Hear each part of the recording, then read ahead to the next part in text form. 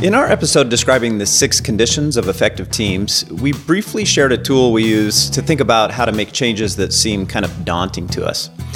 In this episode, we'll explore that tool more fully. When we're in a frustrating situation, it's a simple but powerful tool for us to think about what we can do to get unstuck. We all have some level of influence on the systems around us, but none of us have unilateral decision-making authority to change everything we want to. This tool helps us be more mindful and creative with frustrating situations we can't just fix. We frequently use it in team retrospectives to figure out what actions we might take. Scrum masters, managers, coaches, executives, and many others can benefit from using it to think through how to influence change. In this episode, we'll explain the model by sharing a pretty typical work scenario, one where you're part of a large group, just one voice among many, and you're frustrated with how the group operates in some way. Then we'll use 2 non-work situations to illustrate, first, a situation where you may have a lot of power, but don't want to just use it because of side effects of that. And then at the other extreme, a situation where it feels like you have almost no power. This tool is a great way to start thinking about how to influence change, and our goal is to help you with whatever challenges are most frustrating you right now. If you're feeling stuck on something, whether that's trying to take a more human-centric approach to your work, trying to make your product or business outcomes better, or if you've just got a more tactical process-related question, let us know about it. Send us an email at mailbag@humanizingwork.com with a few details about the situation, and we'll share how we might think through your challenge right here on the Humanizing Work Show. And just a quick reminder to rate and review the Humanizing Work Show in your podcast app, or if you're watching on YouTube, please subscribe, like, and share today's episode if you find it valuable to you. We really appreciate your help spreading the word about the show. And if you want to get access to more of the content we produce beyond just the show, sign up for our newsletter, where we share one key idea every week. You can sign up at humanizingwork.com/HWnews. Okay, so the tool we're talking about today is called Own, Influence, Respond. It's inspired by and iterates on a model we first learned from Diana Larson, and we'll link to the original in the show notes. The model is 3 concentric circles. The inner circle represents things we own. We have authority to do something about things in this circle. It's actions we can take on our own. The next circle represents things we don't own, but that we can influence. And then the outer circle is called respond. Sometimes we can't even influence the situation we're in. But this circle can still be really powerful because it helps us be mindful about how we respond to the situation. We do have control over that. When we're frustrated, we can respond by getting cynical, or we can respond by choosing to accept the things we can't change and make the best of it anyway. Or we can examine whether something we believe is in the response circle might actually shift into influence if we could find the right approach. So that's basically it. It's a super simple tool. So let's use some examples to show how powerful it can be. The first one we'll walk through is from my time as a Scrum Master for the Adobe Audition team. Audition was an audio product, and it was part of the Creative Suite, which was more than a dozen products that were bundled together with lots of cool connections between the products if a customer bought the entire suite. So Audition was and is a great product, but not nearly as well known as the big players in the Creative Suite like Photoshop, Illustrator, and Acrobat. So on our team, we didn't have a super high level of political power to change how things were done. We were also the first product at Adobe to adopt Scrum, which worked well for us, but then created a lot of tension in how we worked compared to the standard approach at the time for other products in the Creative Suite. What are some examples of those tensions, Peter, that were particularly frustrating for you and the team? Well, the first example that comes to mind is that the Creative Suite had a schedule mapped out long before the release. And so Creative Suite products, typically we were releasing every 18 to 24 months. And as a suite, there was a date about 6 months before we released the product that we called feature complete. And basically, we were developing features in the first 2/3 of that time frame. Now you were fixing bugs, and you were figuring out integration into the installer, and the marketing teams had to, at that point, start figuring out how to market the features that were done. So that created some tension for us because when we hit that feature complete date, that first cycle where we adopted Scrum, we were ready to release. We didn't have bugs to fix. We were ready. It's like we had been integrating the whole time. We had been working with our folks to document the features the entire time. And so we weren't really sure what we were supposed to do for the next 6 months. So that's one clear example that stands out, is the traditional cycle didn't match what we were up to anymore. Well, let's talk about that one. So the not being able to build any features in the last 6 months, that was frustrating. You used the word, we're not allowed to build new features. So that sounds like you were categorizing that in the respawn circle. It's just there. We don't have control over it. I would start there, like that was our first response. And I think this is often our first response when we're part of a big group like that, or a large company policy. It was we feel like, well, we're not allowed to. And really the power of this model, I think, is in challenging that assumption that we're not allowed to do something. How did you challenge it on that team? The first thing we did was try to make it clear that we really could release that day. If the Creative Suite allowed us to, we say, well, Audition's going to go out early, 6 months early. Now, that would have made no sense from a business standpoint, but we really wanted to make it clear that this is possible on a big Creative Suite product. And so we visualized that using a bug curve. Prior to Scrum and all the other products at Scrum, one of the ways is that Adobe kept track of whether a product was ready to release was something that they called open bug count. So how many bugs are we aware of? We've logged them. And then there was this curve that went down over time from feature complete to ready to release. And the rule essentially was you need to be at 0 bugs in order to release. Our open bug count, if we compared that to previous cycles for our own team or compared that to other products in the suite, was essentially bouncing off 0. So we started to visualize, like, this actually is possible. And then we went and started asking questions of other groups in the suite to say, if we were to keep developing features for another 3 months, what impact might that have on the other things that depended on us and that we depended on, and started advocating for that. I like this as an example of the advice we give all the time for the influence circle. If you can't fix it, make it more visible. Or even it's a way of moving from the respond circle to the influence circle. You're saying, I can't change it directly, but is there a way I can make it visible to somebody who could? Now I have potentially some influence over it. Right. So that was definitely a move into influence for us. And there were a couple of other ones that were kind of like that, where we were showing, we really could do it. But I think the other important part here is just strongly advocating without a recognition that we are part of a broader system wouldn't have been effective. And so that's another big part of influence, is understanding how the decision you want to make might influence other people that you're just not aware of, how that would have a negative impact on them if you did it. I like the way you described that, of what would happen if we continued building features at a high quality for 3 more months. If you were asking that in a curious way rather than making an argument about we should do this because look how low our bug count is, you might have discovered that there were downstream effects of that, like the marketing team can't keep up unless they know what features are available because they have a 6-month cycle for building out comprehensive marketing about this product or something. Yeah, there was marketing. There was pretty well-written user documents. And in those days, you had to actually burn all the installers on DVDs and then send those to a plant to manufacture them and put them in a box. And so there were a lot of things where it wasn't just like it is now, like put an executable file on a website and download it. So there were a lot of downstream impacts. What's an example of something that stayed in the respawn circle for that team? Well, as we started to explore whether we could go early or continue developing features or whatever the options were, what we found out is that there really was kind of a hard stop 3 months before the release. And so there was nothing we could do about that, really. We just had to say, well, this is just the part of being a product in a larger suite.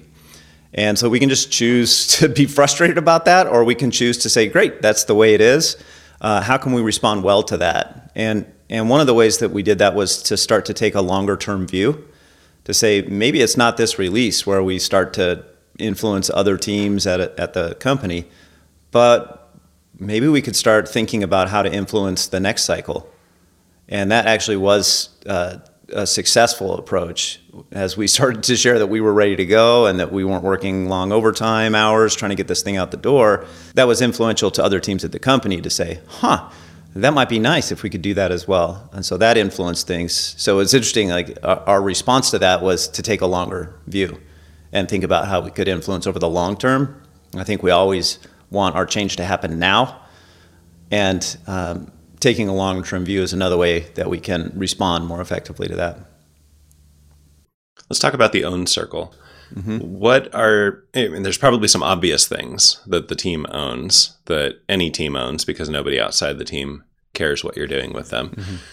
What are some examples of things on that team that weren't obviously in control of the team? Somebody might have said, no, we're not allowed to do that, but you discovered that you do actually have ownership over them. I think a good example of that is as we started adopting Scrum, at the end of every sprint, we could get feedback from our actual customers. But the program where you could actually show features to customers early, our pre-release or beta program, was not set up to do that until, again, the last kind of 6 months of the release. So when we first adopted Scrum, we went and talked to legal, and there's a team that helped manage those user forums and how everything worked. And we went and talked to them and said, is it possible for us to get our pre-release started? I think we maybe after about 3 sprints. We actually were using our pre-release program to release the build at the end of a sprint that we demoed at the sprint review and to start getting really early feedback. So that's one example of an own. The other one's related to the previous scenario where when we hit that 3 month, okay, we really have to stop now. We had to decide what to do in those 3 months. And so we decided to just start the next release and continue developing features for the release that was coming after that one.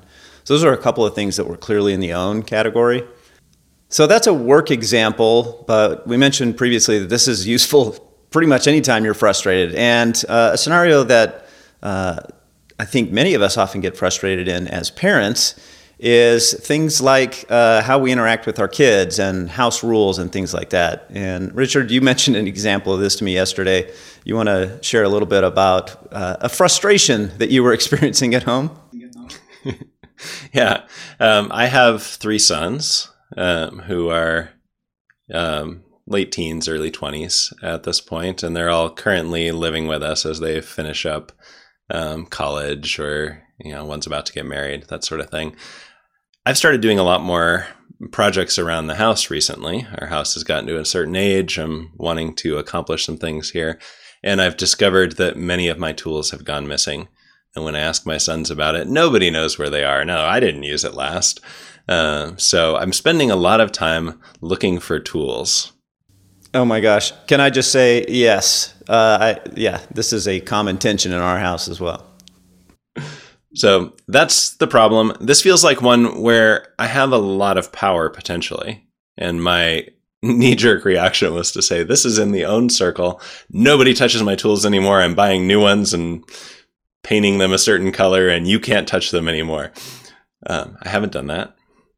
So maybe you can coach me through how to use this tool to think more effectively in this situation where I do have a lot of power. I don't feel powerless, but there's risks to using that. Yeah. Why didn't you just say, ultimatum, don't touch my tools or else? Mm-hmm. I actually enjoy collaborating with my sons on projects. I enjoy having them help me out with things. And I enjoy seeing them do a lot of their own creative projects, sometimes using my tools. I also like borrowing their tools from time to time. My youngest especially has a nice collection of tools. He's an engineering student and likes building stuff. And occasionally he has a thing I need. And so I recognized, while I might be able to protect my tools to a greater extent, it probably wouldn't be good for even effectiveness around tools, let alone the consequences to the relationship of me saying, I don't want to share with you on this. All right. So you're mindfully choosing not to take unilateral action in the own circle. What are some things that you're considering in the influence circle instead? In the influence circle, one of the things that I've done even in the last week is my youngest has been complaining about how messy the garage and the tool organization is. And so I've let him take the lead in reorganizing the garage and my tools, and helping me come up with a system to keep track of them all and not lose them. So I'm kind of giving him some ownership in the tools being well organized and returned to their spaces. And I think he cares even more than I do about things being organized. So giving us a common purpose around the tools being in the right place more often. I am also going to have to spend some money on toolboxes now that I've done that to make him happy. Nice. The fun part. Yeah.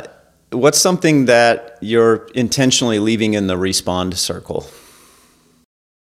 I think I've accepted that there's going to be some amount of things just don't get put back right away or properly. And I recognize that that's the thing I do sometimes. I can look around my office right now and see a few tools that I haven't put away. Mm-hmm. And so I think I've accepted that we're not going to be perfect at this. And some part of my working in this space is going to be occasionally having to go look for a tool and talk with people. And that's just the nature of the thing. I think there are a lot of similarities here to, say, like a CEO or a founder who does have a lot of authority.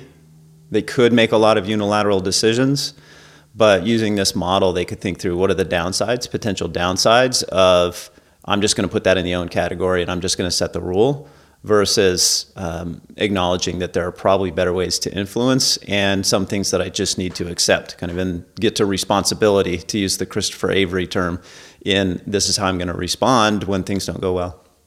This is really common in a company that is growing out of the early startup stage where the founders' hands are in everything, to a larger company where you want to have a capable team that owns things so you don't have to do everything. And ideally, you want them to do a lot of things their own way so that it's better than what you could do by yourself. Right. And that often requires deliberately not putting things in the own circle. Let's shift to the complete other end of the spectrum where you have almost no power. And I know that you studied political science and you have some background in that. I'm curious if any political examples come to mind for you, because I think this is an area where almost all of us feel almost completely powerless to change a frustrating situation. Mm-hmm. It's a really nice day in Denver right now, and it's getting really hot in my office because I had to close my windows before recording this. My street was originally supposed to be a nice, quiet residential street. And then a few years ago, the neighboring city about 6 blocks to the south connected a major street to the end of my street at the border. And so it kind of jogs over a block and connects to my street. And now my street is the major connector between a major street in Denver and a major street in Aurora. And we get a lot more traffic and faster traffic. And I'm right on the corner with a two-way stop where people are honking at each other all the time for not stopping or for stopping when they shouldn't. And so I got a lot of street noise and had to close my window before this recording to cut down on the street noise, even though it's really nice 70-degree Fahrenheit day out there. Yeah. So that's an example of one where I feel largely powerless. Uh-huh. But you have ownership of closing your window. Not the I'm most responding satisfying. by accepting a hotter office to have a good recording. Yeah. And it's not something where you can just own it, where I imagine you can't just go block off the street without severe consequences. You can't just, I'm just going to put speed bumps down, right? Those are not things that you own. So how are you thinking about what you can influence and how you respond? Yeah, a couple of neighbors with younger children are more fired up about this even than I am. And so they've started making connections to government leaders and the traffic department in both cities and arranging meetings and things like that. And so keeping up on that a little bit. And that's really somebody else on my street doing the influence kind of work. And sometimes that happens where you can support somebody else's work and kind of together have influence that you might not have on your own. I think there's an important pattern there, which is that being a supporter, kind of being a follower instead of a leader. Say somebody else is already doing this. and I could try to take the lead on it, but it's probably more useful for me to be a great supporter of other people trying to influence things.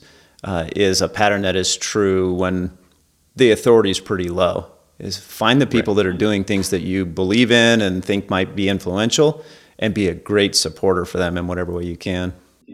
And collectively, we can have more influence. And I don't have to agree with every detail about how they're doing it. There may be some recommendations that they're pushing that are not the things I would recommend, but I would rather have more influence together that's not perfect than to go my own way and try to have influence by myself that's different in some way. Great.